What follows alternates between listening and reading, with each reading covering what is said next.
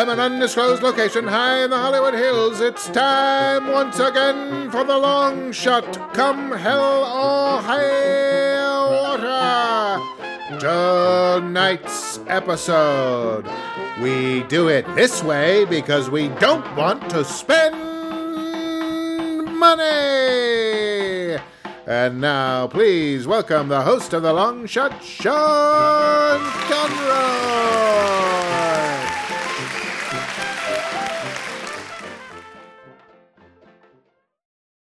Yes. This meeting's being recorded. Make sure you leave that part in, Aaron. Like, no, please don't. Yeah. No. Definitely leave that in. Thank you so much. Welcome to the Long Shot. It is a podcast. I am your host. My name is Sean Conroy. With me today on the host is the R&B songstress herself, Miss Amber Kenny is here. Hi. Yeah, I hope he leaves that in. It's funny because there was a moment last week where I forget even what happened, but it was something that happened right before we started recording again after the break or something like that, and it was just a silly thing. And then we were kind of joking. We came back from break both just hysterically laughing, but I don't know why. Yeah, I don't remember why either. And I was like, oh, that was kind of funny. And then in the episode, it doesn't start with that. It starts with whatever happens after that. Which is fine. I totally get that. But I do think there's always these funny little things where, I don't know, when I'm watching like a behind the scenes thing, I want to know what really was going on behind the scenes, you know? So real. Yeah. Like these people are just like us, you know, they're incapable of working technology and barely alive. We had some sound issues.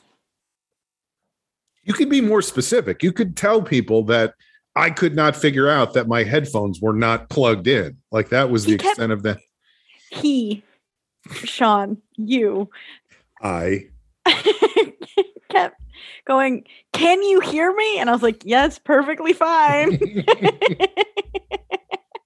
That happened like I can't hear you. Can you hear me? And then. But you got me to check all of my settings, my plug-in, like, is it me? And I was like, it really isn't me. It's definitely you. And I checked mine too. And my headphones were plugged in, but not all the way plugged in. Yeah, that'll do it. So I signed out. Amber texted me, is it the headphones? And I was like, of course it's not the headphones. I almost was like, sorry for the obvious. And I was like, I'm not going to apologize for this because I think I'm right. Well, I knew before I sent the first one that I was wrong. Like I was not. I was aware that was the problem by the time I texted you back, that I was the one who fucked up. So, did you text back? Should I check it? Yes. Oh. Check. Please check your text messages while we're recording. Folks, this is a podcast. It's called The Long Shot. It's mostly about how hard it is to do a podcast and what can go wrong technically, right from the beginning. We had some technical problems at the end of last week's episode. Should we get into it? Yeah. I don't know, we don't really communicate that much during the week, except for occasional texts of like, this is like me going, here's a thing I thought you would think was funny. Or you send me. And I do radio silence. Right. I'm like, do I have her number in my phone right? I get overwhelmed in the week. But also then sometimes you'll send me like an encouraging picture of Smudgy, which I always enjoy, like him doing something that is new and like different or whatever. The dishes or right. Smoking a cigar, playing poker with other dogs. But so I don't know what the story was last week. Obviously anybody who's listening to this already knows this, but we ended the episode last week with all of a sudden it just cut off. I did not realize that Amber had gotten. I was mad at you. Yeah. Her face froze in this expression that was like me, Amber. You. I'll use her statements. Her face froze and I thought she was just looking at me like, what is wrong with you? And so I was like trying to explain myself. I don't even remember I don't think I was even saying anything specific yet. I was kind of fumphing my way through a lead up to a big thing. And it took me like 30 seconds to go, wait a minute. It's not, her face is just frozen. She's letting me get a word in. Something must be wrong. Why isn't she shutting me up? But anyway, it turned out your power had gone out, correct? Yes. The power went out in the entire neighborhood. Because you did send me a text that said the power went out in the entire neighborhood. Mm-hmm. And then you sent me a short video of Smudgy playing racquetball. And that was the last I ever heard from Doing you. his taxes. Yes. He's like a white collar racquetball.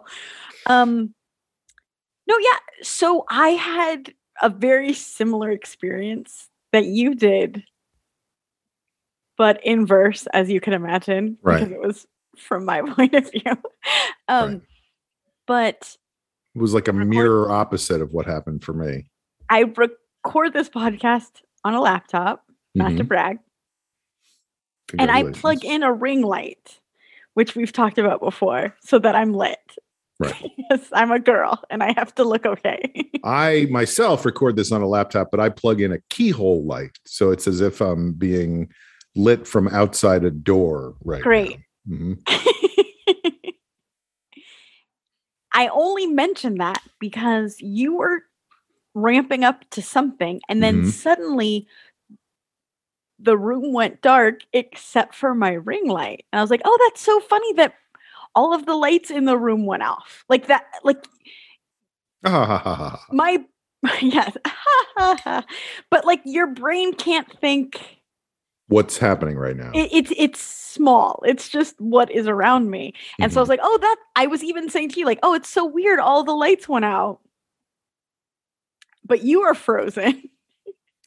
What was that? Did I have a good, because the good thing is you got recorded in the way you were frozen, whereas I did not get recorded. No. So was there anything notable about the way I was frozen? No. Well, no. Because you were very notable in the way you were frozen.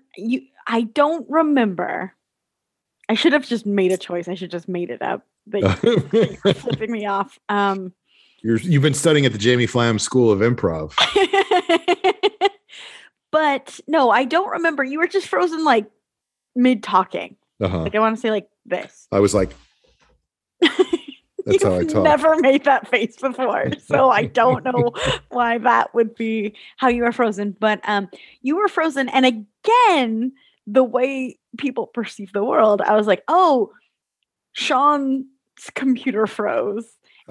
And my lights went out at the same time. What a weird coincidence. And then there are no coincidences, sweetheart. And then Jeff and Smudgy come marching down the hallway, and Jeff has like a candle in his hands, and he's like, the power's out. And I was like, that does make a lot of sense. I mean, it's good that he had a candle in his hands when the power went out, so that they could see their way through their... I'm assuming they were doing some kind of practice parade. Like when you said they were marching, I picture both of them in band uniforms. Yeah. Oh my God. I like would die. red. They're red like tight red jackets, with military band style. Yeah. Exactly. Little round hats with a little visor and then a feather coming out the top. Music Man. Yeah, you're absolutely right. 76 trombones. I'm always right. Did we switch personalities? But so the power was totally out, and I had to text you like, hey, the power's out. I don't think we could record anymore. Right. And then there was a concern as to whether we had recorded any of it because ostensibly you're the one who's recording. Right. But it's to the cloud. So I felt okay about that. But I never ended the call. So I didn't know if that would screw anything up. And I mean, so I was like, oh, the power's out in our building. But then there was nothing. Turns out everything's connected to electricity or the internet or both. You couldn't find out what was going on because you had no And source of also, power. what can we do with this puppy and the two of us? So we're like, we might as well go for a walk. There's nothing else to do. So we went outside and the whole neighborhood was so dark Yeah. and so quiet. It was so intense. Also before that, I have to do a side note. Jeff lit all of the candles he could find. This is how fires start in a blackout, by the way. And a lot of them, if not all of them, are like scented. Yes. And it smelled nuts. It was like it's because none of them. Oh my God, 7 ladies' rooms crashed. Yeah, it was a lot. Poor Smudgy was probably like, my nose. So we went for a walk, and then as we were walking down our street, all of the power went back on, and you can tell because the street lights started, and like all of the power went out. You could see the lights coming on in people's houses and apartments. And was there a sound component as well? Yeah. Yes. But it's also notable how much light pollution we live in without even noticing. Mm-hmm. Because there was such a stark difference between it being off and it being on. I am not saying. So you're saying when the lights were on, it was definitely way brighter than it was when the lights were off? But even like in theory, it was after 9:00 at night. Mm-hmm. Our neighborhood, we're close to Sunset Boulevard, but it's a pretty quiet family neighborhood. Like there's not a lot going on. There's not like neon lights or anything like that. So like in theory. Shouldn't have been that different. Right. But it's like, it was like blinding almost when it came back. Would you say in a sense the contrast was it was almost like night and day? Not quite, but almost like night and day. Electronic day. Right. But yeah, that was, and it lasted for like 45 minutes, that power outage. Which was also interesting because I didn't know how long it was going to last, but if it kept going, I can't do my job at all. And I can't even really contact my boss to tell him that I can't do my job. It was like, oh wow, this is an interesting puzzle that we're in, but it came back how on. How do we fix this if right there's no electricity? My phone is electric. Every communication device I have is electric. This is why my mother is always like, you gotta keep a landline. You gotta keep a landline. Well, joke's on her. Landlines now, if you got a new landline right now, it would be, I think, connected to the internet. I think that's not a landline. I think that is. No, because they're not. I don't know what I'm talking about, but I almost do. I'm so close to knowing what I'm talking about. So that should be the motto of the podcast. The long shot, so close to knowing what they're talking about. But I read an article, I swear to God, that it was like cheaper or easier or whatever for phone companies to go through like digital lines anyway. So they've kind of opted out of phone lines.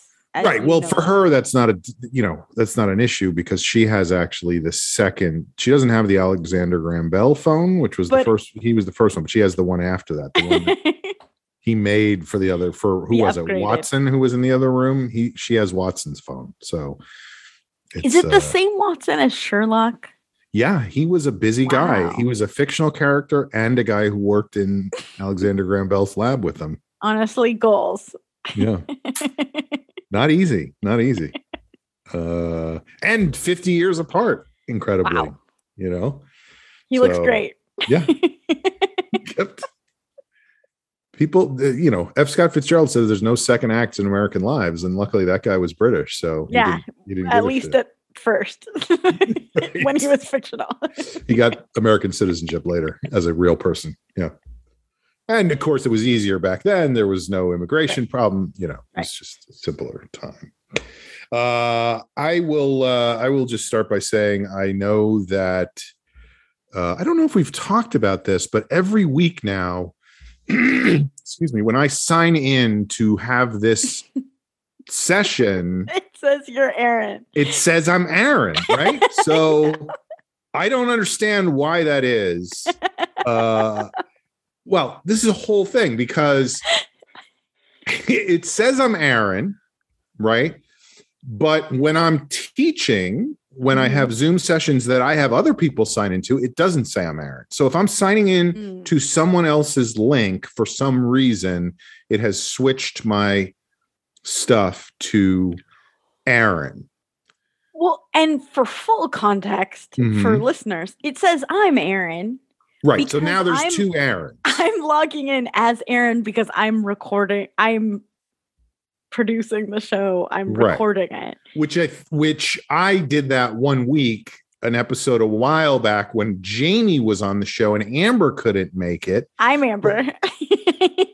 God, this show, so close to knowing what they're talking about.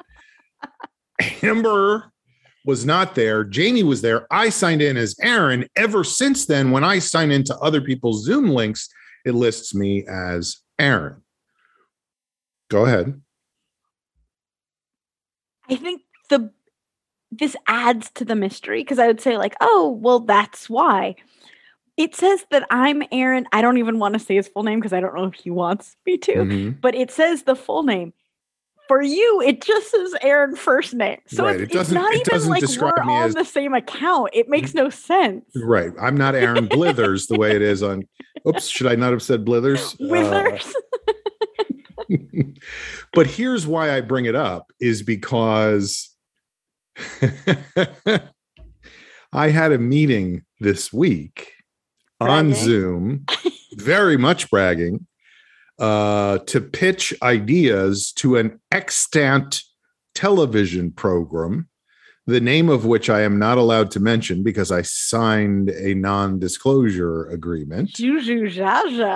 So I was going in to pitch them story ideas for their show. So I sign in to hey, the thing. Aaron? No, they're signed in and they do not respond. They don't turn their video camera on. They don't turn their sound on, whatever. And I'm like, this is fucking weird. Like, I don't know what's going on. And it's a person. So I'm on camera. They're just a black rectangle. No rectangle, because all squares are rectangles. Not all rectangles are not parallelogram. Yeah. Rhombus. So they don't come on. And I'm like, why are they not? And then I realize it says fucking Aaron Blithers on my screen. And I go, hey, just so you guys know, this is Sean. Click, they come right on. And they're like, I was having a panic attack because I have so many meetings. And I was like, am I in the wrong meeting? Is this the wrong person? Have I got the right? And I was like, motherfucker, like, have you signed out of his account for sure? And signed I've back done so many things since this happened, because up until then I was like, who cares? Like, yeah, it's funny that Amber and I are both Aaron on Thursday, but it doesn't matter. But that was stressing somebody else out in a meeting that was important to them and important to me before the meeting started. And like, whatever, it's fine. But how'd it go? How'd the meeting go? Well, I will tell you that when I was signing out of the meeting, right before, what's that? Bought it in the room. Bought it in the room. No, but they said, we're so glad that you came in. We're so glad we had this discussion. We will definitely be in touch, Aaron. Click. And then it went off. And I was like, no, wait. So we'll see if they're able to find me, because no, are you kidding? Did that really happen? I'm kidding. Yes. Okay. No, it made me want to throw up. It would have been funny though. No, the meeting was fine, whatever, but it did have that unnecessary speed bump at the beginning of like, so then today. But you can change your name. Right, which I did. I changed it earlier today. Oh. But you're still Aaron right now. I see it. Oh, I know. But I will say, who am I? I got an invitation today for this meeting. And then I was like, oh, Amber sent it early in the day. And then you sent another one. So I don't know if Blithers himself sent an invite earlier in the day. I think Blithers sent it. So I signed into that meeting right when he sent it to see if I could futz with the settings and figure out how to not be Aaron anymore in case, God willing, and the creek don't rise, I get another meeting sometime in the next 10 years that has to be on Zoom. I don't show up as Aaron Blithers again. Mm-hmm. So I was like, let me see what I can do. And so I changed the name in that meeting. So it said Sean, not Aaron on my thing. And I was like, oh, that'll be funny when I show up tonight and Amber will get a chuckle out of that and nobody will ever see it. And then it didn't affect it, So I don't know. I truly don't understand. Welcome to another episode of Getting to the Bottom of Zoom Mysteries, folks. I think Blithers sent out an invite because he was recording some podcast today. I logged in at one point to try to make the invite, and it said meeting in progress, and I was like, log out. So he, I think, created one, and got it. And then when I saw that, he texted me that he had logged out. And once that happened, I logged in and saw that he had already created. This is so boring, but it is what it is. I just was about to go click, which is like an old school callback. He already had created the meeting for this podcast, which I usually create. So I just shared it just in case people needed it. Folks, the long shot in the weeds continues with more details about meeting schedulings and what names appear on the screen. That was an hour. Oh my God. I can't wait for the reviews we get for this episode. So here's a couple other things. Like relatable content though, no? I'm sure everybody has been dealing with shit like this for the last year, I went to lunch today, which was delightful, because doing anything honestly is delightful at this point. Like getting out of my apartment and not being here by myself is delightful. But I met up with my friends Billy and Andy from the Swarm. Aww. And we went to Langer's. I've still never been there. Can you believe that? This is my first time. Wow. And by the way, I should mention to the hype. What's that? Does it live up to the hype? Well, it's funny. I went to there's a million different pieces of this story. Let me tell a couple of them first, and then I'll tell you whether it lived up to the hype. The first piece is I parked in a lot not far away, and as I was walking over, dodgy neighborhood. But I mean MacArthur Park. I'm 11'9" and weigh 475 pounds, so I'm not ever really worried about stuff like that. Yes. Yeah, you should be. But you shouldn't be. But I'm walking along and I see a guy, and the guy, I would say he's probably 5 or 10 years older than I am. Just an average dude, middle-aged, moving towards later adulthood, wearing a tank top and some shorts with a mask on. Whatever, doesn't matter. What matters is out of the corner of my eye, I see that he's covered in tattoos, right?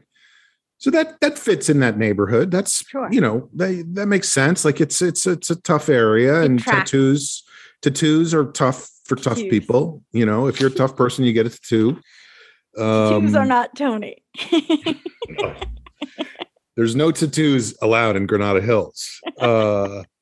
So I'm walking, and as I'm coming sort of closer to him, I see that one of the tattoos on his thigh We can see thigh. How short are these shorts? They're not short shorts, but they're not long shorts. Let's put it that way. Mid length. They're mid shorts. Yeah. Honestly, that's in. So good for him. Right. So, and I don't think he was wearing them because they were in, but I think he's one of those guys who stuck with it for so long that what was out was finally back in, but I see one of his tattoos and it is the word. It's a 4-letter word, starts with a C. You know what the word is. Not the loving word it. is cats. In green ink, it says cats in the font of the Broadway show Cats. So he has a tattoo on his thigh in the show's font of the Broadway show Cats. Okay. Wow. So that's a little odd. And this all happens in the space of like 3 seconds that I see. You're like, sir, I have so many questions. Please don't go. Wait. No. Not yet. Not yet did I have questions. But now you're like, I got it.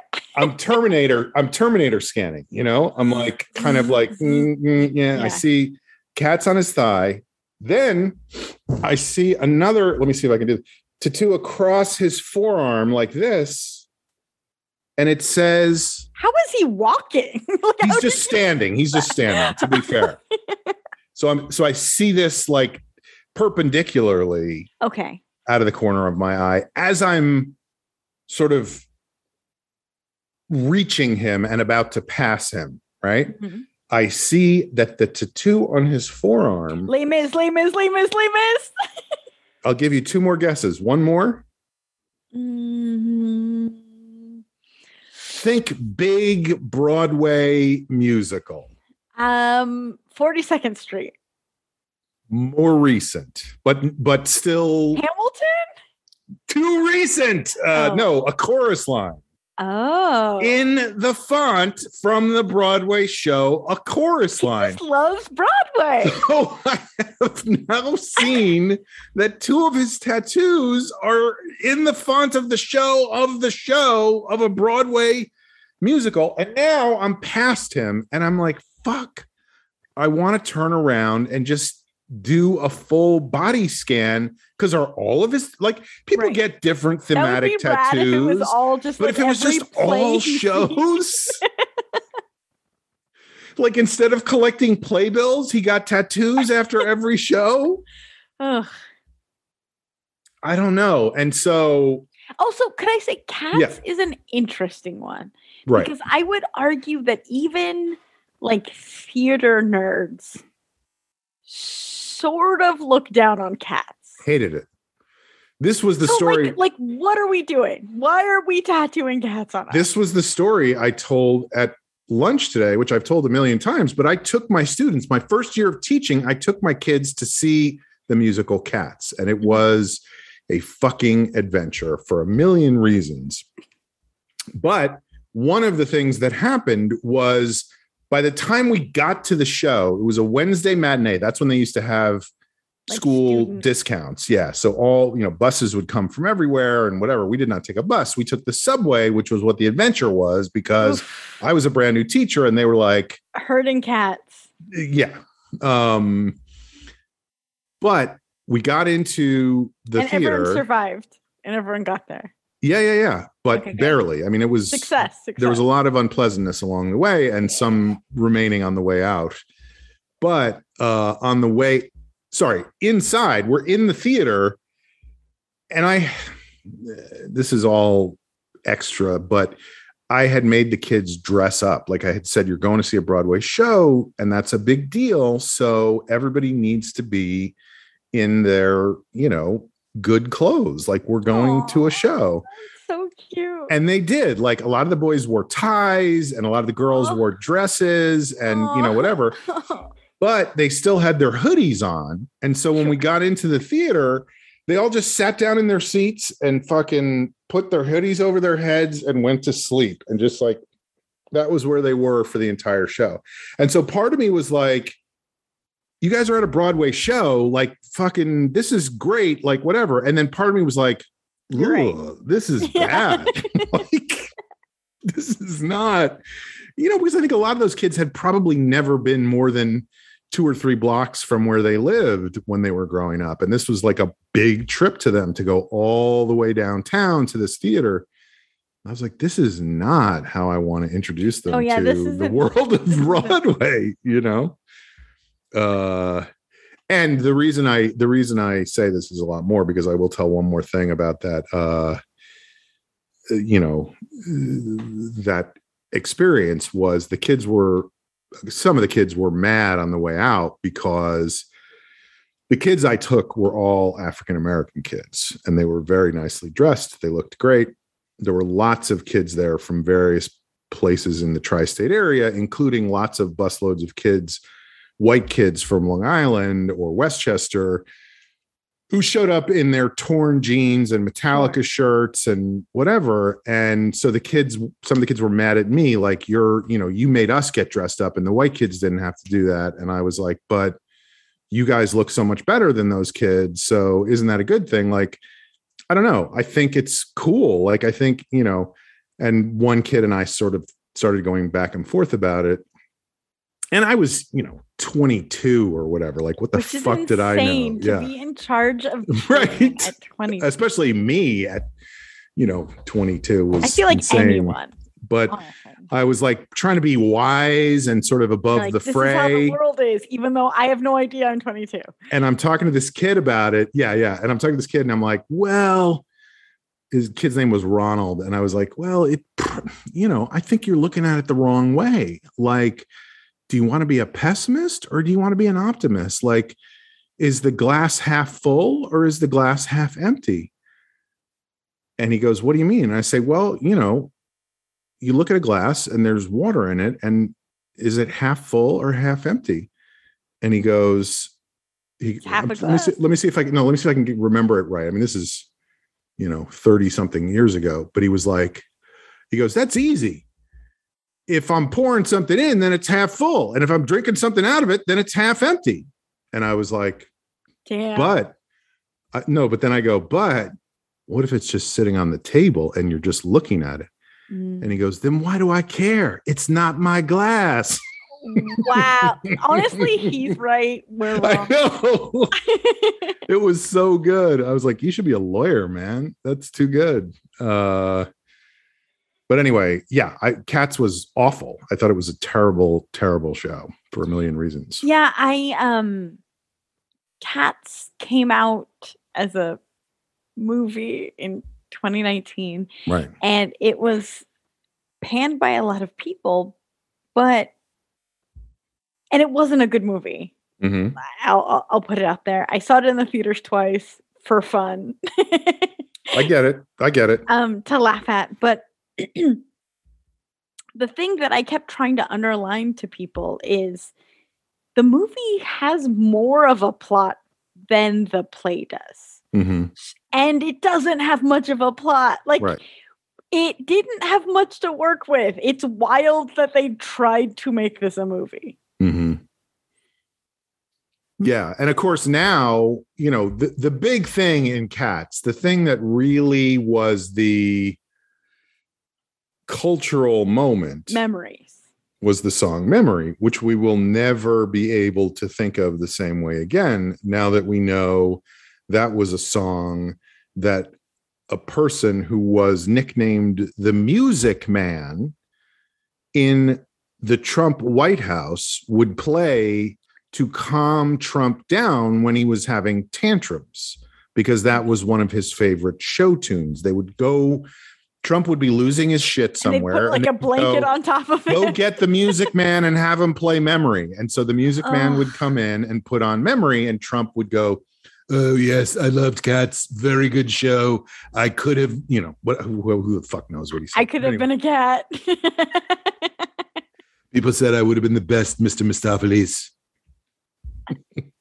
Have but anyway, you seen that film? No, Cats. Oh, no. Wow. I would honestly, that could be an episode. Us just like, I talking would love about Cats? to watch you watch it is all. I think we should do that. Let's have a watch party. Somebody said that a while ago. I forget what I was talking about. But one of our listeners sent a thing either to me or to I can't remember where they sent it, on Twitter or Face Bleach or whatever the communication area was. Google Mail or AOL. Okay. All right. Grandpa. But anyway, they were saying you can do this thing called a Twitch watch party or something that. And maybe we should figure out, because I was kind of interested in that idea, but of course never followed up on it. But maybe we should do that with cats and see if we can It'd be fun. Have fun watching that and just like, I guess probably shitting on it, but who knows? 100%. Again, I've seen it twice. And this comes from a place of loving musical theater, I'm a big fan. I'm not the kind of fan that would get the tattoo of every show I've ever seen on my body somewhere. It begs a lot of questions. Well, Billy's idea was maybe this guy was like a chorus boy in all these movies or in all these shows, and that's why he got them. And I thought that would be funny too. Although, depending on the show, incredible dancer, because those are both dance shows, right? But also, that was kind of my point. Was like, if you're a chorus boy, it feels like you can't be covered in tattoos because you're going to do a show where you have to wear hot pants and a tutu or something. Well, he waited till he was. I guess he was out of the game. Yeah, maybe. But anyway, talking about. Was Langer's good? What's that? Was Langer's good? Oh yeah, Langer's was great. Like Langer's has. Oh, that was the other thing I was going to say was. They have a reputation for having the best pastrami sandwich in the world, right? So that's why we were going to go there, because Andy is ostensibly a foodie. He considers himself a foodie. He puts up pictures on Instagram of his foods. So he is a foodie. So he wanted to go to Langer's. And we were supposed to go to Langer's a few weeks ago. In fact, I talked about when we were going with the Swarm. Yeah. And he set it all up, and we were going to Langer's, and you had to bring your vaccination card and, all this stuff. And but then he was like, well, tomorrow's the Jewish holiday. So maybe we can go a little later because I'm supposed to be fasting and whatever. And the thing he never thought about was that Langer's is a Jewish deli. So they would be closed on the Jewish holiday. And of course they were, but we did finally make it. And I knew we were going because they had this ostensibly great pastrami sandwich. So I found a lot nearby to park in. Like I, of course, was running late, and I was like, I could go around looking for parking around, because it's right by the tip. It's right by the Dynasty Typewriter. It is. And that's not a typically great area to park in. No, but not it is street parking. You'd be lucky. Well, except that I always had no problem finding parking right next to the park itself. Like it feels like there's always spots right by the park if you don't mind walking past a Lou Reed song on your way to the Langers. But it was just like I was running too late. So anyway, I found a lot. I drive into the lot. The woman comes walking up to me, and she's like, very friendly. Like we get into a whole conversation. She's like, where are you going? I said, Langer's. And she's like, oh, the number 19. I was there last week. And I was like, that's the pastrami, isn't it? And she's like, yes, but I'll tell you, so expensive. We got 2 number 19s, and it was 40. Like it was this long conversation about, $45. And I was like, $45 for 2 sandwiches? That's outrageous. And she was like, I know. Like it was just very, very emotional. And it felt like 2 people who had not talked to another human being in like 10 years, And then at the end I was like, I get that it's expensive, but I don't go out a lot these days. So yeah. And she was like, then go and get whatever you want. And I was like, great. She's like, we're open all day. She's like, we're open all day, but not that you're going to be there all day. And I was like, you never know. Like, it was just one of those kind of like, And that's how you met your wife. One singular sensation, every little step she takes. Diddle-a-diddle-a-da. Anyway. Really quick. This is a chorus line Side note? interstitial. Yeah. But I went to college with a girl who was on Broadway as Maggie Mhm. in A Chorus Line, and Which one was Maggie? Was she the tits and ass one? No, she's at the ballet. Up She a does steep and very narrow She stairway. does like the big, crazy, impossible belt at the ballet. Mhm. And so Everything was beautiful at the ballet. yes, they did like a reunion because that was 10 plus years ago. They Mhm. did a reunion at the Hollywood Bowl of A Chorus Line, and they brought her back to play Maggie. So a bunch of my college friends and I went to the Hollywood Bowl. Mhm. I'm already saying too much. Like I wanted this to be quick, but Jeff came with me, and my It's less of an friends- interstitial and more of like a long detour. No, it's going to be short. But anyway, point is, I forget what. Jeff had to leave at a specific time. He had like a show or a job or something. So, Or he just wanted to get the fuck out of there. no, so we left at intermission. But as we were leaving, he was like, well, that was the whole show because they end the first act with singing One Singular Sensation. Uh-huh. So he thought that was the show. Does he not understand reprise? He understands now, but I was also like, but nothing like, oh. I was baffled that he thought like, yeah, that was the whole show. It was right. 40 minutes of people being like, my childhood was hard. One singular sensation. Anyway. I really enjoyed that show. I remember seeing it on Broadway and really loving it, except for Maggie. Well, no, I think it was Cassie is the one I didn't like. She's like the lead. The one who's like, all I ever needed was the music and the mirror. And I just found that so boring. Like everything else was great, but that was boring. I mean, I was like 12. Anyway. Yeah. We're back. So anyway, the sandwich was great. Was really is that what we were talking? Why did I start talking about Chorus Line so much? Because the guy had a tattoo and then I was singing a song and, you know, it just led from one thing to another. That's how conversations go sometimes. Speaking of which, it was a good pastrami sandwich. Yeah, we're done with that. But yes, it was delicious. It was. Would you have it again? Well, I did an adventurous thing, which is, you know, I've talked extensively on this show about some of my odd eating proclivities and that I don't like this or I don't want that or don't have this additional Bananas, thing. Mayo. This pastrami sandwich comes with, I believe it's coleslaw and Russian dressing on top. Pastrami, Swiss cheese, coleslaw. Involved with both. Correct. Which immediately set off all sorts of alarms for me. Mm-hmm. But I was like, we're at Langer's, world's best pastrami sandwich. They must know what they're number doing. 19. You got to do what they want you to do. $45.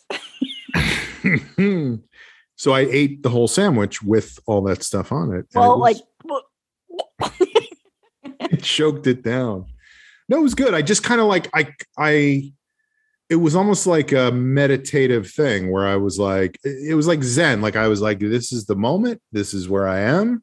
This is what I'm doing. Not a thing. This is what's going to happen. Yeah. And it worked out great because it was delicious. I was very disappointed at the end when the server got us all worked up because she was like, yeah, we have strawberry shortcake with ice cream. And I was like, I'm in. Because we were debating dessert or no dessert. And I was like, if I have the opportunity to get, I'm not a cheesecake person. I don't care for cheesecake. Cheese and cake don't go together, you know? Me too, Sean. Me too. And I feel like an alien in this world because everyone else loses their mind over it. And especially, I'll eat it. I'm a monster. I'll eat anything. But I'm not excited about it. And it's such a deli food. Like this is one of those delis where they have a rotating case with slices of cheesecake in the case. And they're like, do you want this kind of cheesecake or this kind of cheesecake or this? And I'm like, no, cheesecake is not cake. It's just not. Sorry.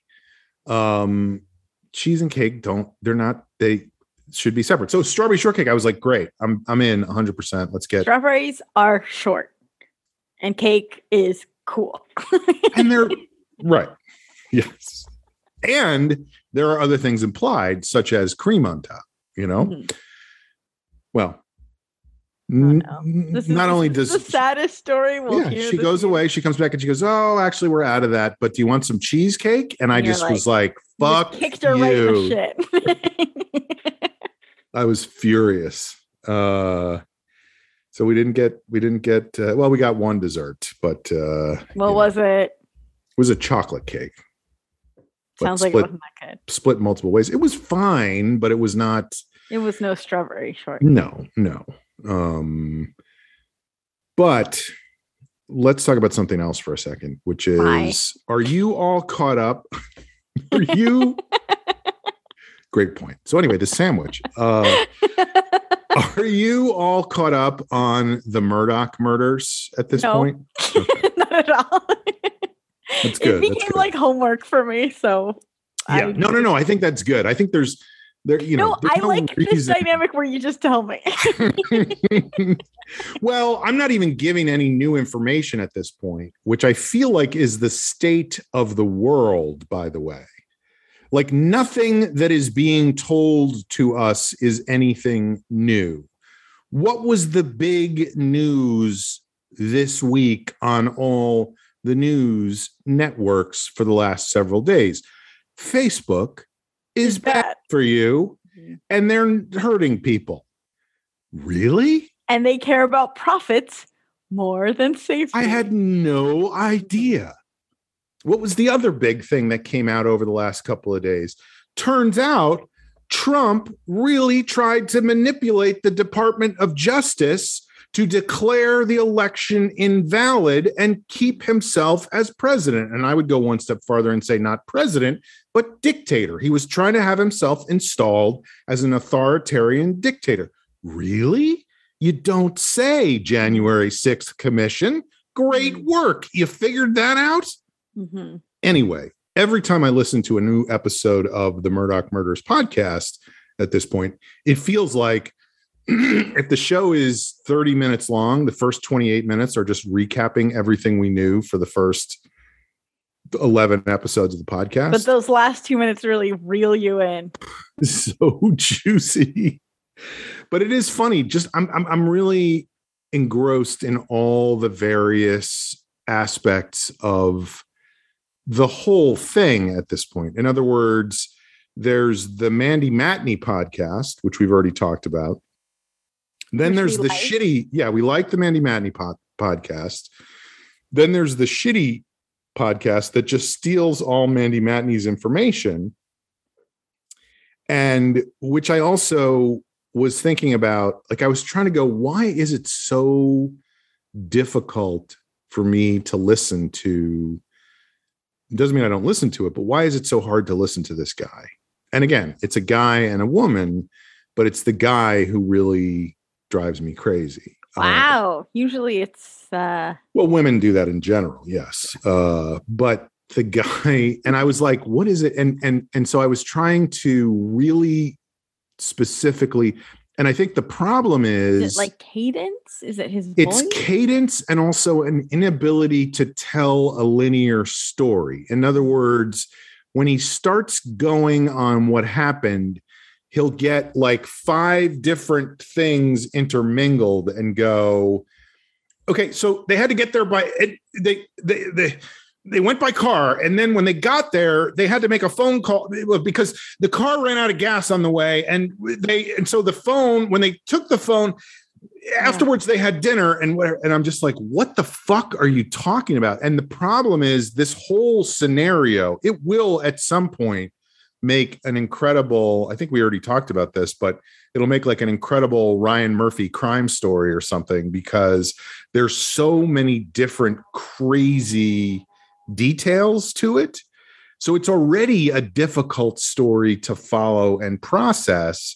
And then when you have a guy telling the story who is incapable of telling a linear story, he's already confused and he's being more confusing as he's trying to tell the story. So that part of it is very funny to me. Now, here's another thing that happened, which I think I texted you about, but Nancy Grace, who was a TV personality for years and has kind of, as far as I can tell, not been in, or I guess what happened was she started on the Court TV network or whatever, but then she was on CNN for a while. And then lately she's been on only the Oxygen Network or something like that, which, no offense to the Oxygen Network, which is supposed to be for women, but I don't really watch it that much. And that's offensive. So I was not, I just hadn't seen her in a long time. And I was not really familiar with her work, even when she was on the air. It was never a thing that I was into. And she did an hour-long special on Fox News about the Murdaugh murders. And I watched all of your interests. So crazy. So crazy how it's like, yeah, it's like one Venn diagram where everything comes together. Because on top of it being Fox News and the Murdaugh murders, it's also like she's just a weird character in and of herself, you know? And I don't really know that much about her. I was reading a little bit that somehow she claims that the murder of her fiance when she was young is what drove her into going into law school and whatever. But anyway, on this special, first of all, I don't know how to say this, but because of the way her hair was and her makeup, she looked like a female Donald Trump. Oh no. Like she had too much patchy orange makeup on and wispy, weird hair, and the wind was blowing, and they clearly didn't. Where was she? She was outside in South Carolina. So there was like wisps of hair like blowing around. Like it looked like there was nobody there going like last looks, hair and makeup. Like none of that stuff was going on. They didn't use hairspray or whatever it was. It made her look like a bedraggled weirdo as she was interviewing these people who looked like, I don't want to sound sexist, you know, like she's an older woman with weird makeup and weird hair. There was an older woman that she was interviewing who looked great, looked fine, you know, a normal person. Yeah. So it was like, why is someone not saying, Nancy, let's just take a second and pin that back, you know, a little bit less bronzer. Right. But also there's so much about her that I find so bizarre because if you remember, there was an element of this story where there was a boat crash. So they were drunkenly driving this boat. They crashed into a bridge. The guy who was driving the boat was one of the kids who has since been murdered. And so he's not available to face consequences anymore. Sure. So she gets in a boat with the first responders who were there that night and travels up this river to the Archer Creek Bridge, which is where the accident happened. And so for her television program, she needs to have some reactions to what's going on. Right. This has to have she's building a narrative somehow. Yeah. So she's driving up the river in this boat. She's not driving. She's riding in the boat as the guy is driving. And the guy's going, yeah, we came up here. We got here, 45 minutes after the crash happened. And we saw this and whatever. And the girl who died, they did not find her body for a week after the accident happened. And they found it. So he's explaining this. He's like, yeah, we had shifts all day, every day. We took a break the next day, but then we went back in and we were doing a grid search. And she's always like, like she's just suspicious about everything. She's very much a victim's rights advocate. That's her whole thing. Right. Mm-hmm. But that wasn't the thing. First of all, she's from Georgia somewhere. So she's got a real thick accent. And I feel like she I'm sure she does. Yeah. She's like, the more corn pone I sound, the more down home I am.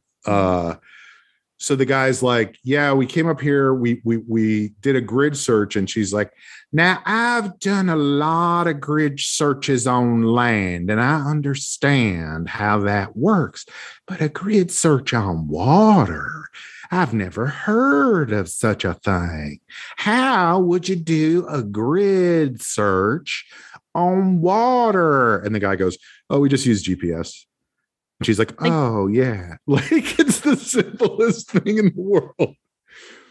And then, and this is where I'm like, what is going on right now? The guy's like, yeah, we searched and we couldn't find her body. And then we found her a week later.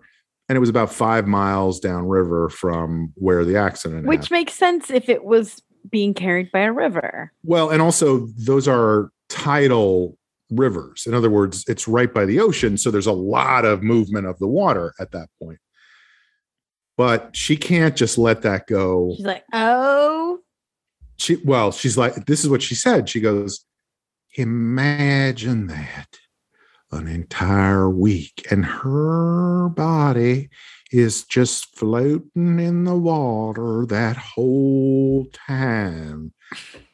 I'm like, what narrative are you trying to paint here? Like, what is going on? So anyway, I really got, I don't know what, a kick out of that whole program just because it was so weird and strange. And you're right. There is something about the way she talks to people where she goes, and then, so you're saying that there's a half-hour window when those people could have been murdered. They were murdered. That are not accounted for. They were murdered sometime, according to your determination. Mm-hmm. They were murdered sometime between 9:30 and 10 o'clock.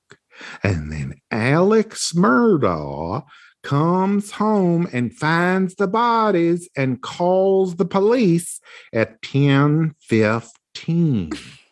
Now, that's a very close coincidence. Would you say so?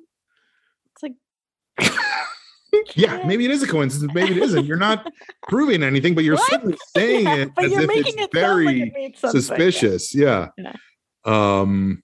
But that's another whole aspect of this case that I find fascinating, which is the guy's first name is Alex.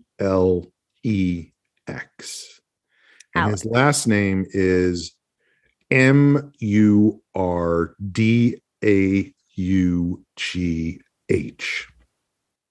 Alex Murdaugh. In the Mandy Matney podcast, she very specifically early on made the point that for whatever reason, in that part of the South Carolina Low Country, the way you pronounce Alex is Ellick. Ellick, not Alex, but Ellick. So his first name is Ellick. That's how they said it. And the last name is Murdaugh. That's how it's pronounced. Like, Ellick Murdaugh. Mean anything. But what's funny about that is everybody is somewhat aware of that, but also reading from a script a lot of the time. So they just go back and forth between like 9 different versions of, and Mandy Matney does it too, where sometimes she says Ellick, sometimes she says Alec, sometimes she says Alex, sometimes she says Murdaugh, Murdaugh. Like everybody says it different ways. And I just think that's so interesting that this guy's one name could be a million things, you know? Giro, gyro, hero, hyro. Right. Yeah. Right. And I'm, of course, obsessed with names and how they're spelled anyway, because people always get mine wrong at Starbucks. So can you imagine this guy going into Starbucks and being like, what's your name, sir? Alec Murdaugh? And they're like no, Alex Murdaugh,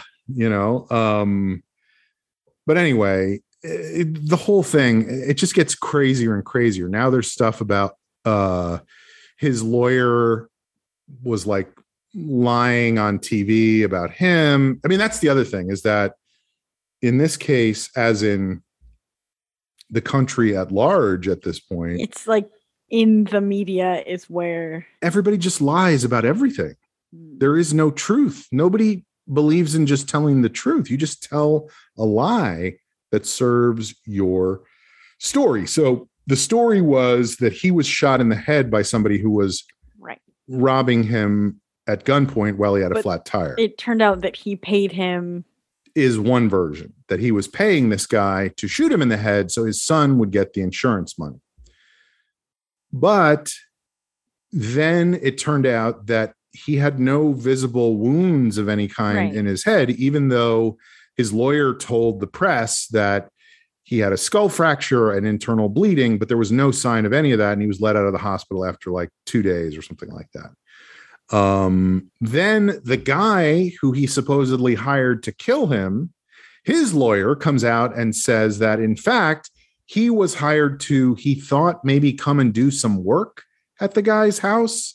And then the guy was trying to kill himself and he tried to wrestle the gun away and the gun went off. And that's why there was a shot fired. I thought he was so he actually saved the guy. Or something. What's that? I thought he was on the side of the freeway. That's what I'm saying. Like there's so much confusion around the circumstances. Like maybe he had done work for this family before. So when they called him and said, come over and bring the truck, he thought he was going to go do work. And then Alex was like, shoot me. Or Aloysius. No, was like, follow me in the truck. I'm going out to the highway because we got some shit going down over there. And then they went out to the highway and Alec stabbed his own tire to give himself a flat tire. That's another part of it, is like the knife that caused the slash in his tire got traced back so that it's owned by him. What an idiot. It's just like it spirals so much. And the last part, and again, I'm on Mandy Matney's side. I want her to be successful in this because she is really, it seems, has been, I mean, I think she's been after this story for a few years after the girl was killed at the bridge. And this is all stuff that has developed since then. But at the end of her most recent episode, she's talking about how Alec Murdaugh had a hearing that she could not go to. And she says on the podcast, I could not, of course, they all have like these crazy accents, but she's like, I could not go to the hearing for reasons I will disclose in a future book. So she's already working on her book deal, which smart, good for her. She absolutely should, you know. She's like, I will and disclose. It was like, I had a nail appointment. Right. Like for personal reasons, I could not be there, but you will have to buy my book and it will be on page 104 why I could not be at this hearing. Anyway, at the hearing, she has a recording of the lawyer for Alec Murdaugh saying, and you can't totally hear it very well, but you can definitely hear it, that he's like, where's Mandy Matney? Is Mandy Matney here? Because they think she's like public enemy number one because she's publicized this whole thing about Murdaugh and how involved in all this he is. And I think I said this before, but the service she works for is called Fitz News. It's a local news service in that part of South Carolina. As best I can tell, it's just her and one other guy doing all of it by themselves, covering all the local news. So if you go on the Fitz News page, every article is written by this one guy, except she is working for him, covering this other specific area of the Murdaugh murders. So this lawyer, whose name, by the way, is Dick Harpootlian, which I just get such a kick out of as a name, who is, by the way, a South Carolina Democratic senator. So he apparently has a great deal of power himself, Alec Murdaugh's lawyer. And is still an active lawyer? Yes. Wow. Is a lawyer defending Alec Murdaugh or representing him in this fraud case of, did he actually try to get himself murdered? Was he committing suicide? He's told some things that maybe were untrue. So that's why he's mad at Mandy Matney. So he says a thing about he's like, Mandy Matney's not here. Where's Mandy Matney? What is she? And he says a thing, and this is what it is. He goes, is she, and I can't remember the guy's name who runs Fitz News, whoever her boss is. Let's say his name is John Smith. And because that's a good, filler name, like it could be, sure. Or do you have a go to the next part? No, I mean, it could be something, else. So let's say his name, I think it's Will something, but anyway, we'll say his name is John Smith. Dick Harpootlian goes, is Mandy Matney just John Smith's sexual alter ego? Or no, he doesn't even say it like that. He goes, is Mandy Matney just John Smith's alter sexual ego? And I get what joke he's trying to make. In other words, like, what he's saying, he's saying John Smith is such a tiny, lame operation that he's also pretending to be another person to make himself seem more important. It's not a good joke, and it's very poorly worded, but I get his intention was just to belittle this news service and the people working for it. But Mandy Matney gets in very high dudgeon at the end of her podcast because she feels that his remarks are sexist. They're implying something about her. She never wants to hear the name of her boss and the word sexual come out of this man's mouth at the same time again. And like just on and on about, which to me was clearly not what this guy was saying at all. And this, I think, speaks to another aspect of American culture now, which is take what someone has said and twist it as much as possible in a disingenuous way to make it seem like they were saying something they weren't saying, so you can argue against that thing and try to make them look bad. It's like the Fox News Tucker Carlson modus operandi, which is, like somebody said to Dr. Fauci recently, do you think we'll be able to celebrate Christmas? And he said, I think it's too early to say that definitively. I think we don't know. They were like, he's banning Christmas. He's telling me not to spend time. Like it's this whole, and like somebody else was like, we haven't even gotten to Halloween or Thanksgiving yet. Why is he talking about Christmas? Well, the question was specifically about Christmas. So I guess that's what I'm saying is it felt to me like Mandy Matney, who again, I am 100% on her side. Team Mandy. I'm Team Mandy all the way. Gotta get you a t-shirt. Team Mandy. I bet there are some out there. But that she was like, it just disappointed me a little at the very end of the episode that she was like, here's my opportunity to twist what they have said as opposed to make it so much about her instead of being above the fray and just reporting like because I want to hear, and I don't know this, but like, let's hear why Dick Harpootlian is a piece of shit for doing this, as opposed to this slight misinterpretation of what he's saying that is a personal attack on me. Do you know what I mean? Right. I don't think what he said was great. No, I don't either. I think it was mean-spirited. Absolutely. But it's not.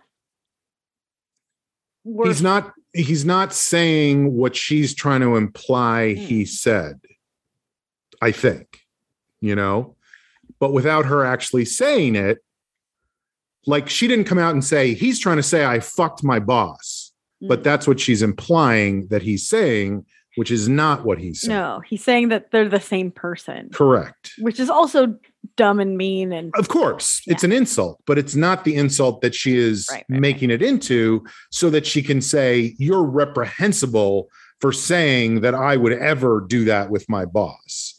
When instead it should be like, don't be a piece of shit, you fucking child. Don't say shit like that. Of course, we're not the same person. How could we be? We're different people, But anyway, more and more drama, and I can't wait to see in 2 years the miniseries starring.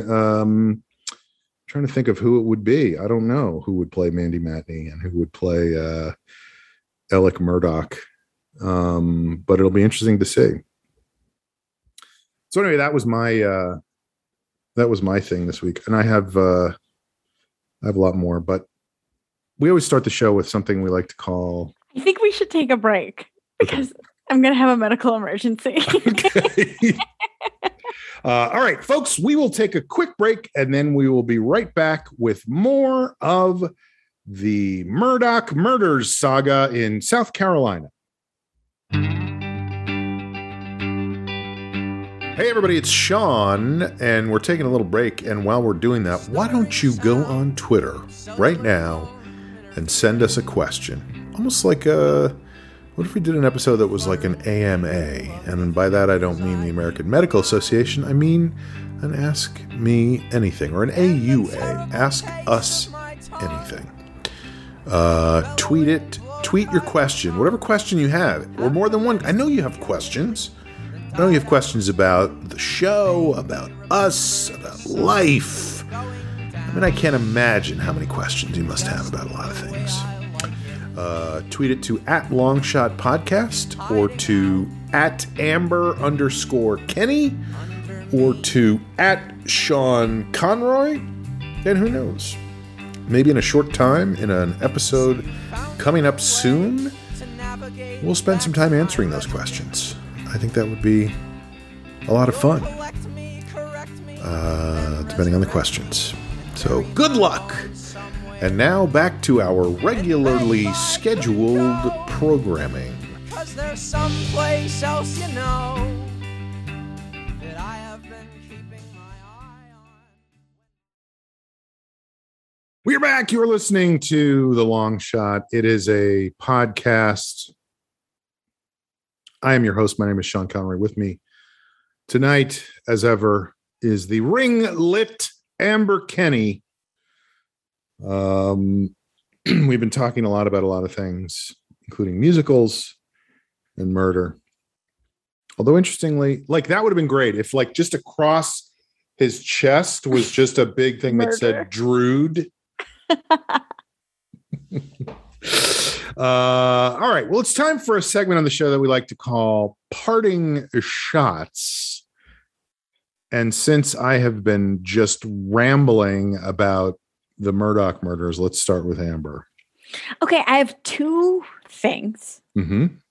The first is on Monday for about 6 hours, both Facebook and Instagram were down. Weird coincidence. Well, I mean, it's the same company. Oh, right. That isn't that weird of a coincidence. Then, yeah, that makes sense then. Never mind. But it was the first time that there was a Facebook, Instagram outage while I was a social media manager. And it was like a fun. I didn't grow up in an environment where this was a real thing, but I imagine it's the equivalent of a snow day. Like, because I can't do it. I can't do anything. I can do stuff on Twitter, I guess, but like, what can I do? I can't do anything. So, Kenny, it's the boss. Get us a couple of skywriters up there. So that was fun, I guess, for me. That's funny. Snow days were a real thing where I lived. So I definitely had one or two when I was a kid. But I remember when I was a sophomore in high school, we had a teacher who I didn't even know. He had left the school before I got there, but he'd been a teacher at the school for 50 years. And so when he died, they had a funeral. And my school was on the campus of Fordham University. So there was a church right there. So all 800 students from the school went over to the church for this guy's funeral because I guess it must have been my freshman. I think it was my sophomore year, but still there were kids there who had known him. So they went to his funeral. And I just remember so clearly the priest in his homily, or I guess it must have been the eulogy at the end, saying like, we want to mourn the death of Mr. whatever. Let's say his name was John Smith. Or no. Let's say. I wanted you to say Mistopheles. Mr. Mistopheles. We want to mourn his death, but we also want to celebrate his life. And so in honor of celebrating his life, we are going to give you guys the day off from And everyone was school like, tomorrow. yes! Yeah, we were very excited. And then we left the church. And when we walked outside, we realized that while we had been in church, it had started to snow and there were already like 6 inches of snow on the ground. So these guys knew that school was going to be a snow the day next anyway. day. And so they were like, let's make it about him. And, so anyway, I just thought that was a funny, like, deceptive moment among the administration of my high school. I grew up in Southern California, so snow day, Right. That is not a thing that I've ever Except at the end of Crash, right? Right. Yes. That happened. That was real. That was a documentary. Mhm.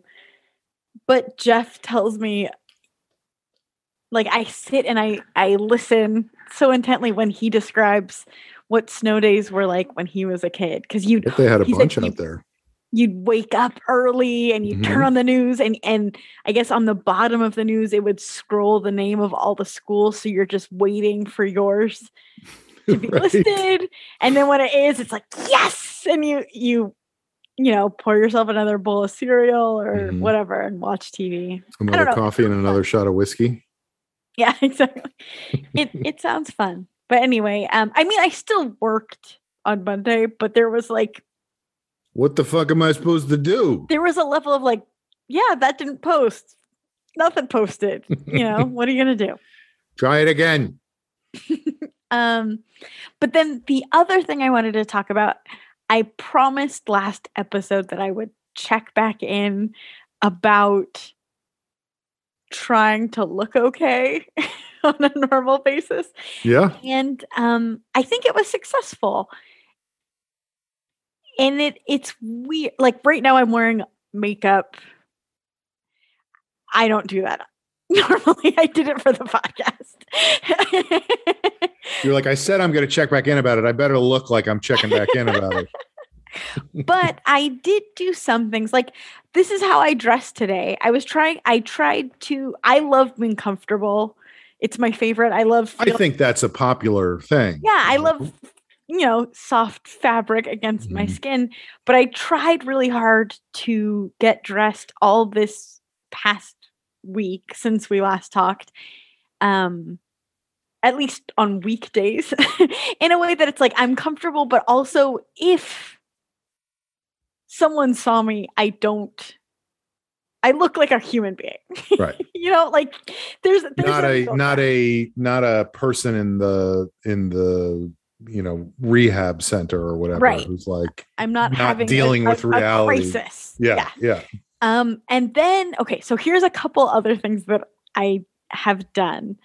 And I'm so aware of the fact that I sound like a women's magazine, but it is what it is. But what if you just I put on like one piece of jewelry a day. I know you're laughing so hard, but like I instantly feel and look more like a human being. Yeah. And I have a bunch of perfumes, either as, and none of them are full size, but either as like gifts or like samples from something else. So I'm like, shoplifting successes. Yes. Mm-hmm. So I've put on perfume every day, like little things to just be like, I'm not. You're taking care of yourself. A gross person. Yeah. And I think it's working out. I feel okay. I mean, you smell great, I will say. Thank you. Mm-hmm. Well, because that's what I wanted to talk about is like not showering and wearing pajamas all day makes you feel crazy. But I would argue like being fully dressed and putting on makeup and doing your hair to just sit at home all day also feels crazy. You're working too hard. So it's like you're trying to meet in the middle. Yeah. You're in that little perfume, jewelry, clothing, makeup, ball gown, wedding dress. You're in that little area. No, I think you're right. It is weird. It's just, yeah. I mean, we talk about this every week, but it's just a fucking weird time. Like it is. very frustrating that we are still dealing with this bullshit and are going to be for the foreseeable future. Totally. And I think I may have even mentioned this last episode, so I'm sorry if I'm being repetitive, but I am now in a department, like the head of the department I know from,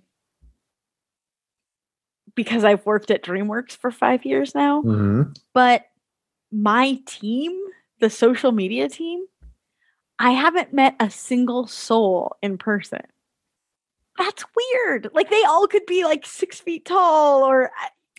That's so funny because that was exactly the point of an article on, I think on Slate this week or something, was now people are dealing with the fact that they've only ever meet the people they work with on Zoom. And so people are like, holy shit, this person has tall energy, but in real life, they're 4'11", you know? And how shocking I'm hoping that's is. what I'm doing. You seem 7 feet tall. Thank you. Yeah. My new boss is 8 years younger than me, not to brag. And we're all on different paths. At the same, like I kind of started beating myself up about it for 2 seconds. And then I was like, I didn't even start with a marketing job till I was in my mid-30s. How many times did your boss do a sketch where they just diarrheaed themselves and smiled and nodded up and down? I'm guessing 0 times. Not that many times, but I think I know that I have like a young energy, not to brag. So I don't think he's aware of that. Like he's made comments about like, he's like, yeah, I mean, that's not for me because I'm 31. And I'm like, I'm older than you, but you don't know that. Just wait till you see me hobbling around in real life. Amber shows up to work in her walker. I had this all wrong. But yeah, it's wild times. It's weird and wild. It's very difficult. Sorry, go ahead. No, but also my new boss is, I shouldn't be talking about this, but I drank almost a whole bottle of wine by myself and didn't have dinner. So party rock and roll. But my new boss is very good, I could tell, and I'm excited to be working with him. But he's like so gung-ho and so about the strategy and the philosophy that we will be changing. And we're talking about it a lot. And I'm like, I just need to get through today, man. Like I can't do this right now. He'll learn. No, and also I think a good thing to say to somebody like that is something like, take it down a notch, Eisenhower. You know, if you want to use that, you can. We're all good. We've actually sort of talked it out a little bit, but there was like, I was like, I can't have 2-hour conversations about how we will do things in January when I'm like getting emails all the time about what we're doing today. You know, like you are right. I agree. I'm on board. Let's do it in January. I'll see you then. Yeah, yeah, exactly. Right. Yeah, I think that's always an issue when people come into a situation when somebody's already been there. It's like, I'm not saying this guy is doing this, but there's always an element of like, he wants to put his thumbprint on. Well, that, yes, absolutely that. But also, do you think these are things we have not thought about before, or that this is not a process that we have examined in a variety of ways before? Sure. You know? So by all means, dig in and make it better, but it's not like we've been purposely trying to do things the most difficult way. Right. A lot of, he's like, why do we do it like this? And I'm like, I think because we don't want to spend money. I think that's the answer most of the time. We're just a gigantic corporation. We cannot afford to spend money on this. That's why we hand deliver mail instead of sending it through the post office. Yes. We send actual letters to Instagram for to post. All right. Well, here's my parting shot. I really hope, and you can tell me if you are or if you are not, but I really hope that everyone is watching a new television program called La Brea, which is on NBC. I'm not. I did watch the trailer multiple times, so much so that I had a couple girlfriends over this weekend, not to brag. Nice. And then I wanted to show them like a music video or something. So I went to my YouTube on my TV and La Brea showed up as like in my search history, and it was embarrassing. But I'm very familiar with La Brea because it's an NBC Universal thing. So I've saw that trailer months and months and months and months ago in the upfronts, and I died. It felt like a fake TV show in 30 Rock. Like it doesn't seem real. Anyway, go on. Well, I just want to know, why are we doing it like this now? You know, I'm not criticizing the way things are done at NBC Universal, but why are they doing things the way that show is being done? No, I'm fascinated by it because so people know what the premise is. The premise is that the La Brea tar pits here in Los Angeles. Which I used to work next to the La Brea tar pits. I have never been to the La Brea tar pits. It was when I worked at like a call center. It was the worst job in the world. And that's saying something because I've had really bad jobs, basically always. And it was commission based. So I would get kicked off the phones because I wouldn't make sales. Because I had to trick old people into giving me their credit card numbers and I didn't have it in me. So I'd get kicked off the phones. And it was when I was dating Anthony at the time and we both worked there and we drove together. So I had to stay around. So I would just walk around the La Brea tar pits for like 4 hours until he was off work. And we were starving to death. It was dark times.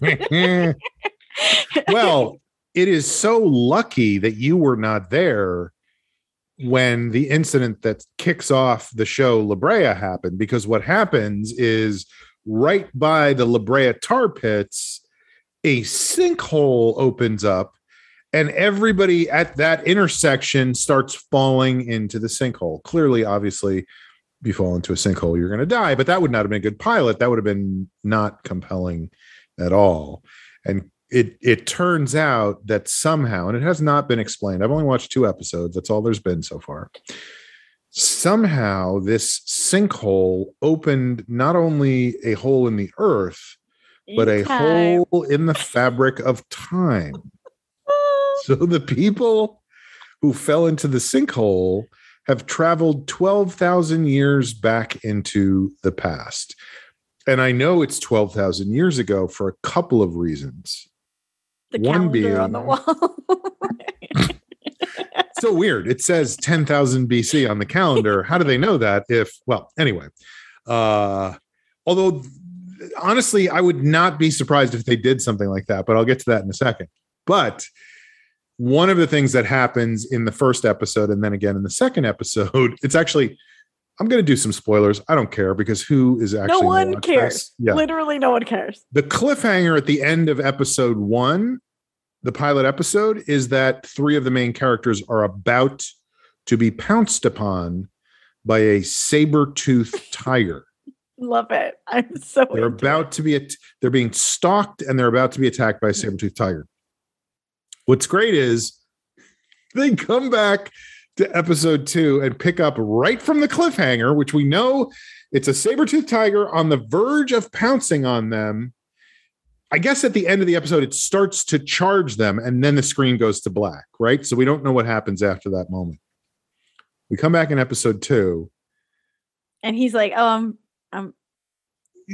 basically, no. But what happens is he's hitting them and a guy just goes and shoots him, and the saber-tooth tiger is dead. And that's the end of that Jeopardy. Like, that Jeopardy is over 1 second into the second episode. Nothing Gorgeous. comes of it, except a second later, another saber-tooth tiger. Saber-tooth tigers. Yeah.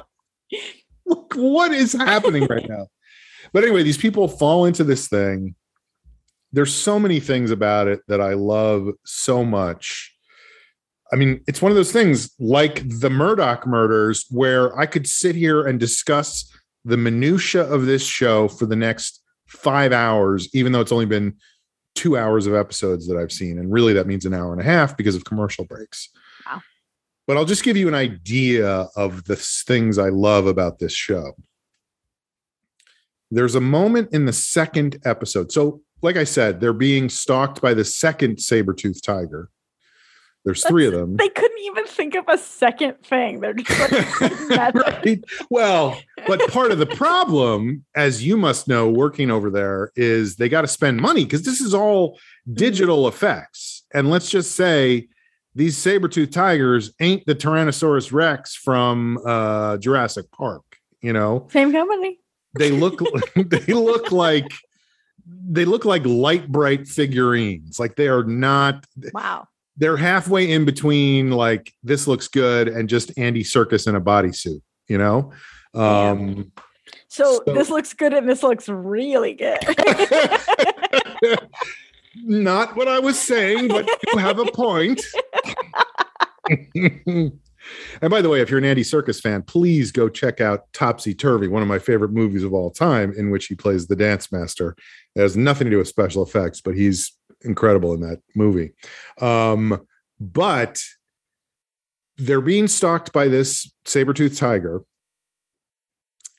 They're at this is the second saber. The second, yeah. Why don't they just shoot him too? It was so easy to do it the first time. Yeah, I couldn't tell you because I don't even think there was a moment where they were like, "I'm out of bullets" or anything like that. It was just like, "Well, we got the first one, but we can't get the second one." Maybe there's a hunting limit on saber-tooth tigers. I'm not sure. They don't have a license for 2. Yeah. So it's funny because it's true. So they're at the top of this like rock outcropping. Mm-hmm.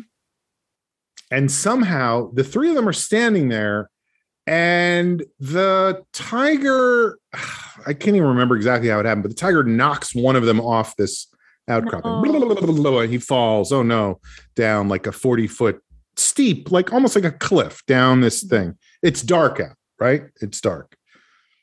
The saber-tooth tiger runs away because I guess he's scared that he might have hurt this guy or something. I'm not sure. The saber-tooth tiger sucks. The saber-tooth tiger, by the way, that's how you know it's 10,000 years ago, but they keep saying the words 10,000 years, but there's a funny part to that as well. But anyway, the saber-tooth tiger is gone. The 2 people are up at the top of the cliff. They're like, oh no, that guy fell down. We have to go find him. They walk off, cut away to a different subplot, different scene, whatever. We come back.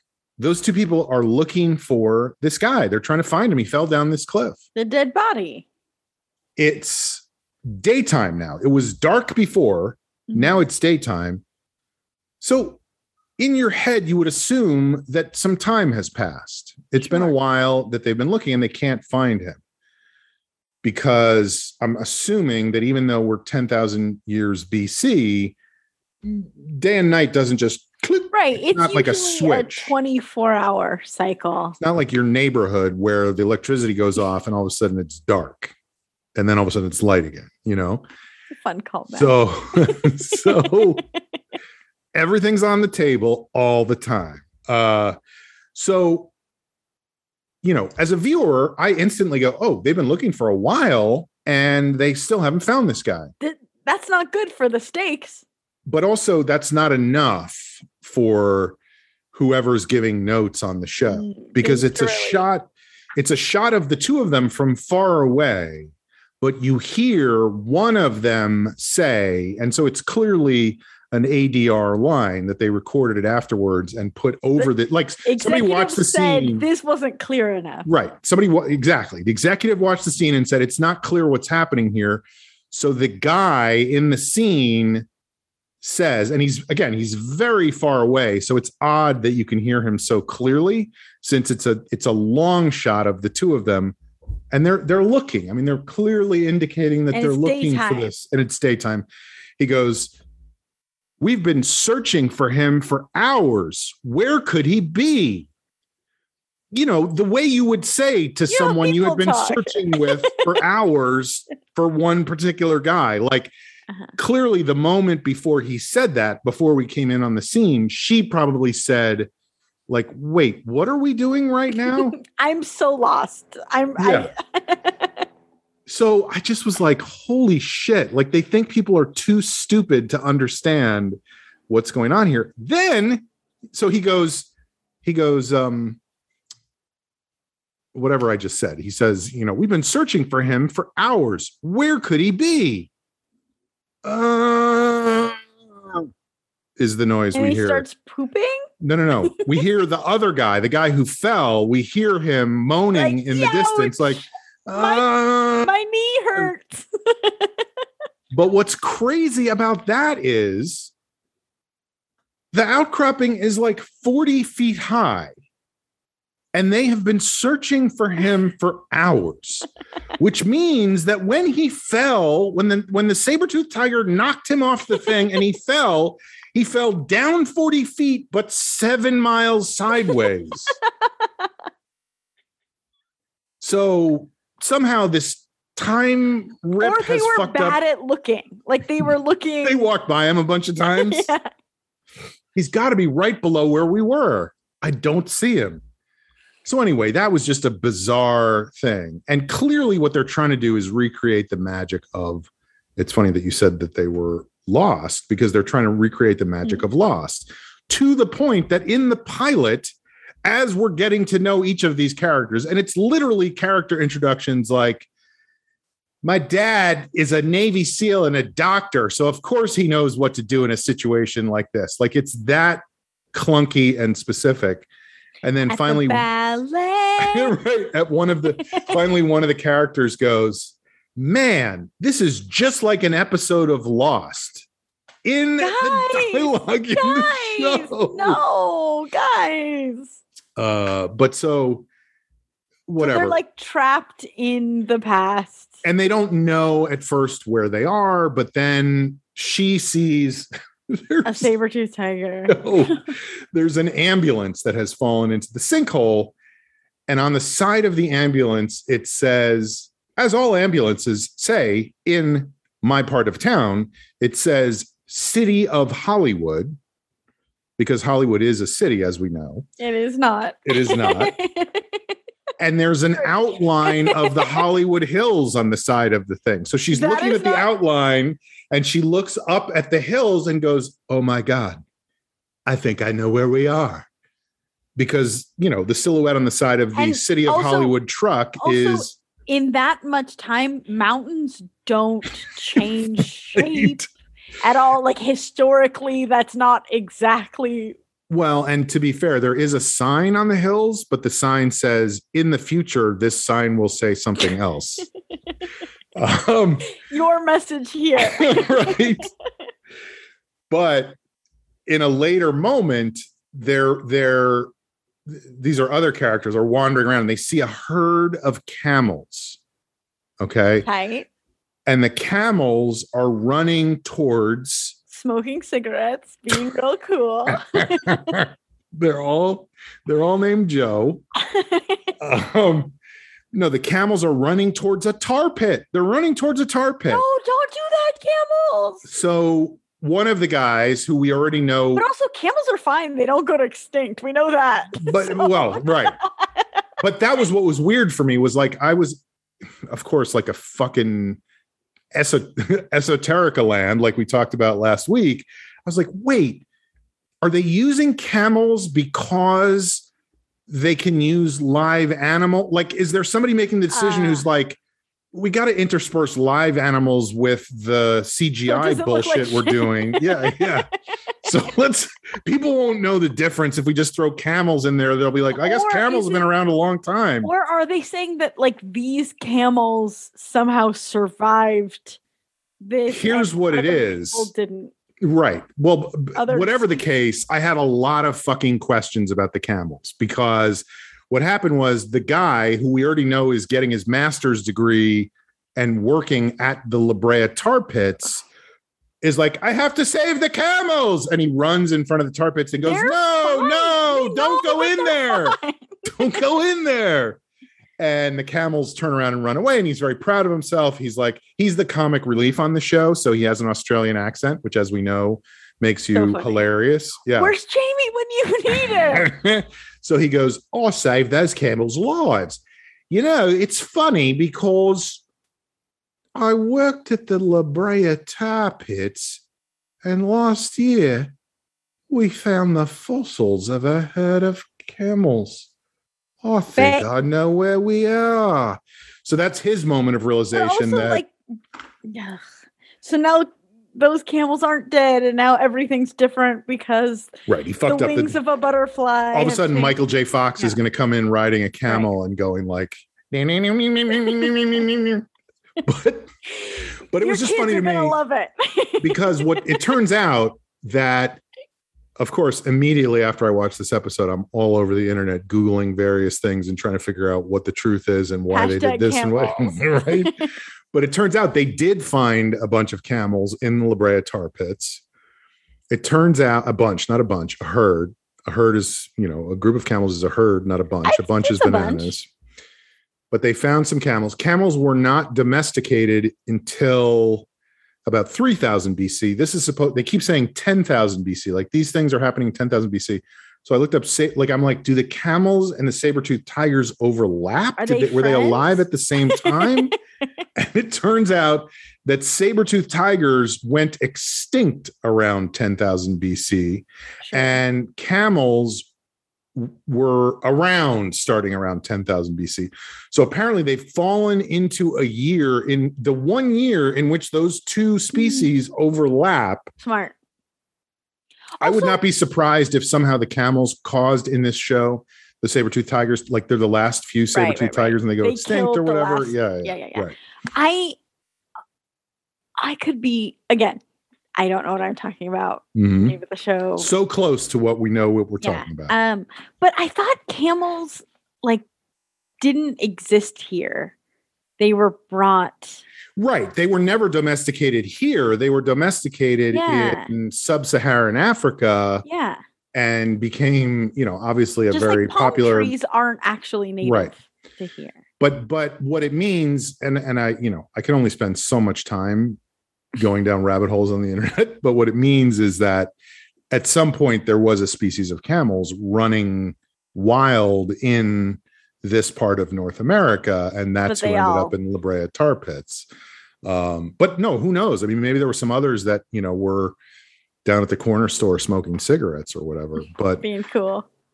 It just is funny to me that they're mixing live animals with CGI and that the writing is so over the top and on the nose. Just amazing. So I just want to get Nancy Grace to solve, to be like. So what you're saying is I'll say that there was camels. Imagine that those camels died in the tar pits. So they were alive when they went in, and then they just smothered in that tar until they couldn't breathe anymore. So you think that you saved those camels? Then why were there bones? Oh, God. Anyway, it is. I mean, I do have the season recording set because I find it so. That's probably amusing. What they're going for. It also is fascinating. I mean, what I always think about with these kind of shows is like they are spending so much money on this show. Such a fucking crazy amount of money. And I don't mean like sitcom money. I'm talking about an hour-long drama with lots of writers and CGI and lots of actors, many subplots, locations. It's a huge, huge millions and millions of dollars every episode. And that is a terrible decision. Like it is so bad. Right. I am watching every episode, but only because I find it to be so fascinatingly bad. But, you know, there are writers on that show who are buying houses with pools thanks to this one season, you know. I want a pool. I do too. But anyway, I highly recommend checking it out. And I won't talk about this. I didn't even talk about the fact, this is a teaser for next week's episode. If we even remember, that I have found myself on at least 3 or 4 occasions over the last 6 months, flipping through the television programs on my television and stopping at the very beginning of a romantic comedy and sitting through the entire thing. And I think I have a theory as to why that is. And I won't get into that now, but I have found these. Any romantic comedy or a specific romantic Well, I'll tell you, this week it was a specific romantic comedy by the name of 27 Dresses. Wow. It was about 4 minutes. It was about 4 minutes into the show, and I was like, holy shit, I have to watch this entire thing. Mm-hmm. And I found it really, really fascinating for so many reasons. Among them, the fact that Katherine Heigl was the ugly sister in that.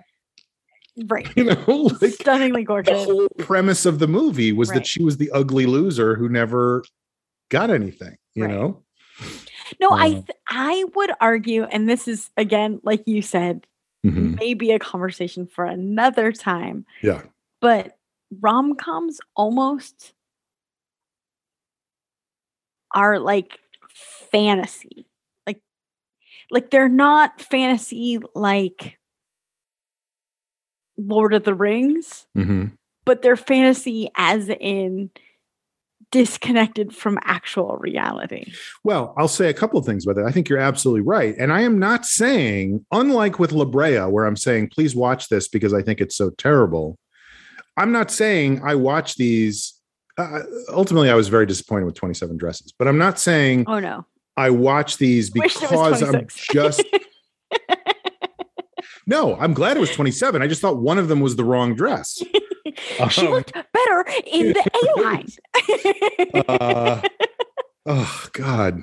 Yeah. Well, anyway, I don't want to. We've been going on for a long time now, but there are very specific things about romantic comedies that I find fascinating in terms of kind of what you're saying, that it is not reality, it's a different version of what real life is.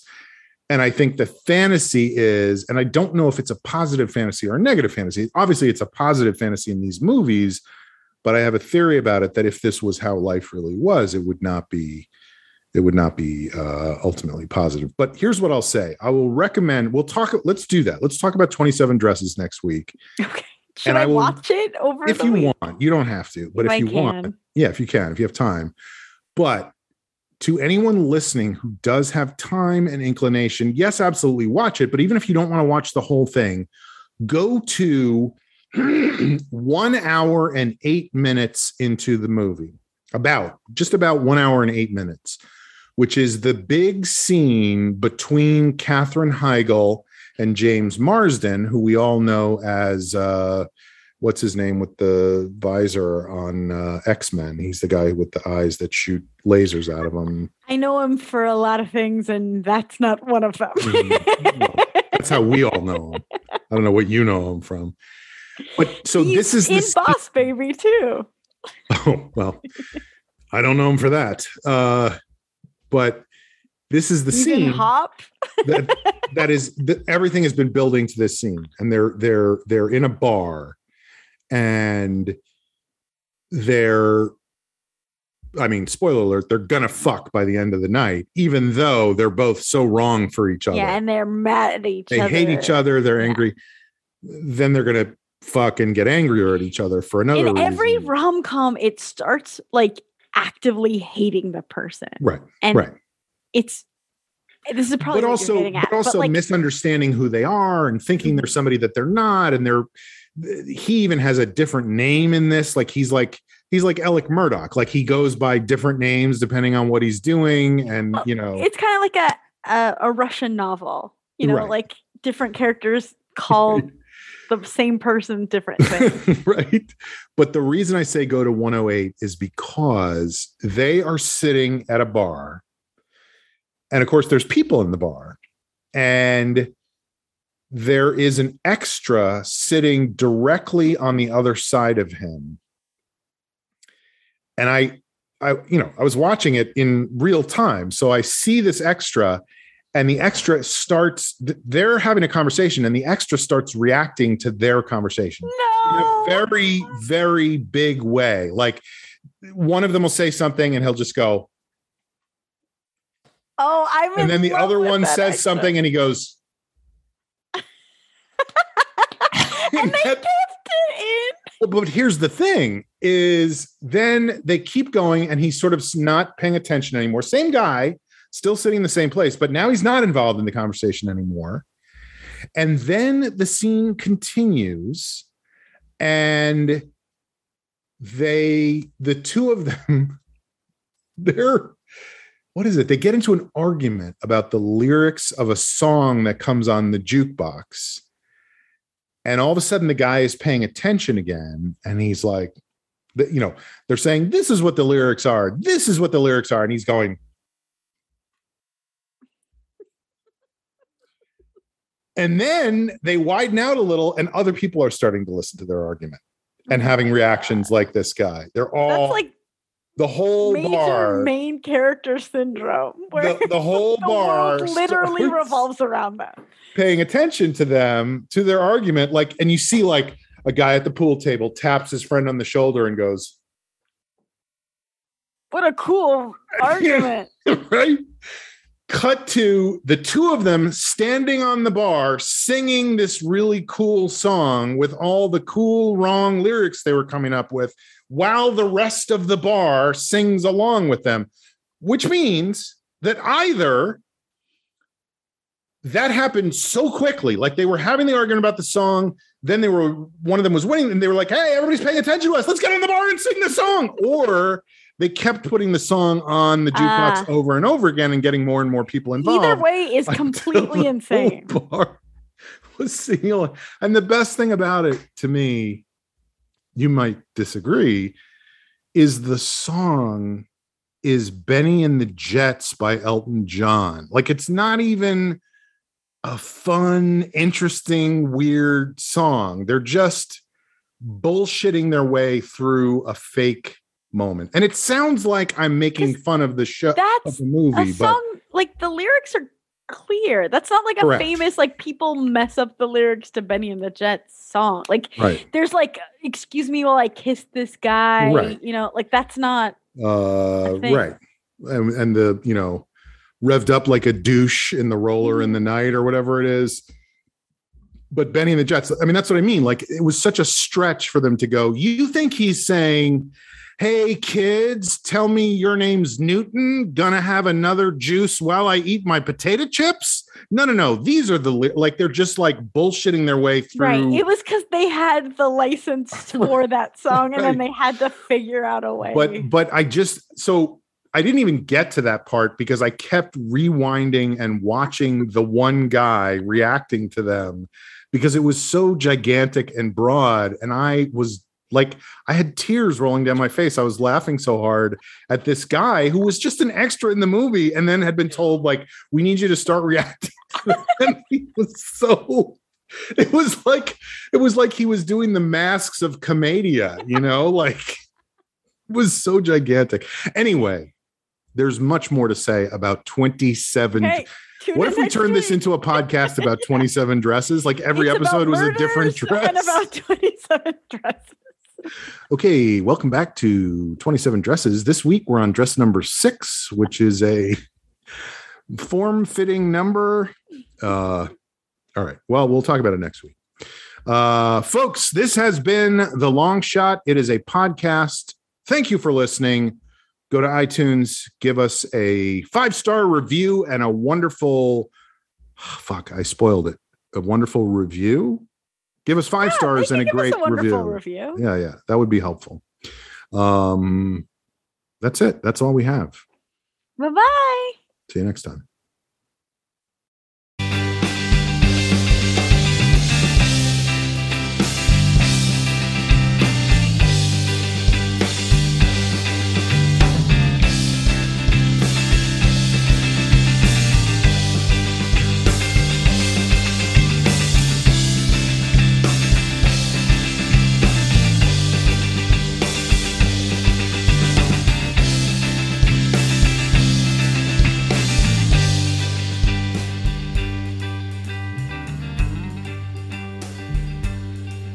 So I'm buying your love with the money I got from my tax return, and I'll put it away until Christmas or some other time. Because lately I simply don't know where I'm going, in spite of the dozens of street signs I've stolen. The trains try their hardest to keep me from rolling, so I roll back into bed and I think of you for as long as that will take me. And I sit around till the end of the day.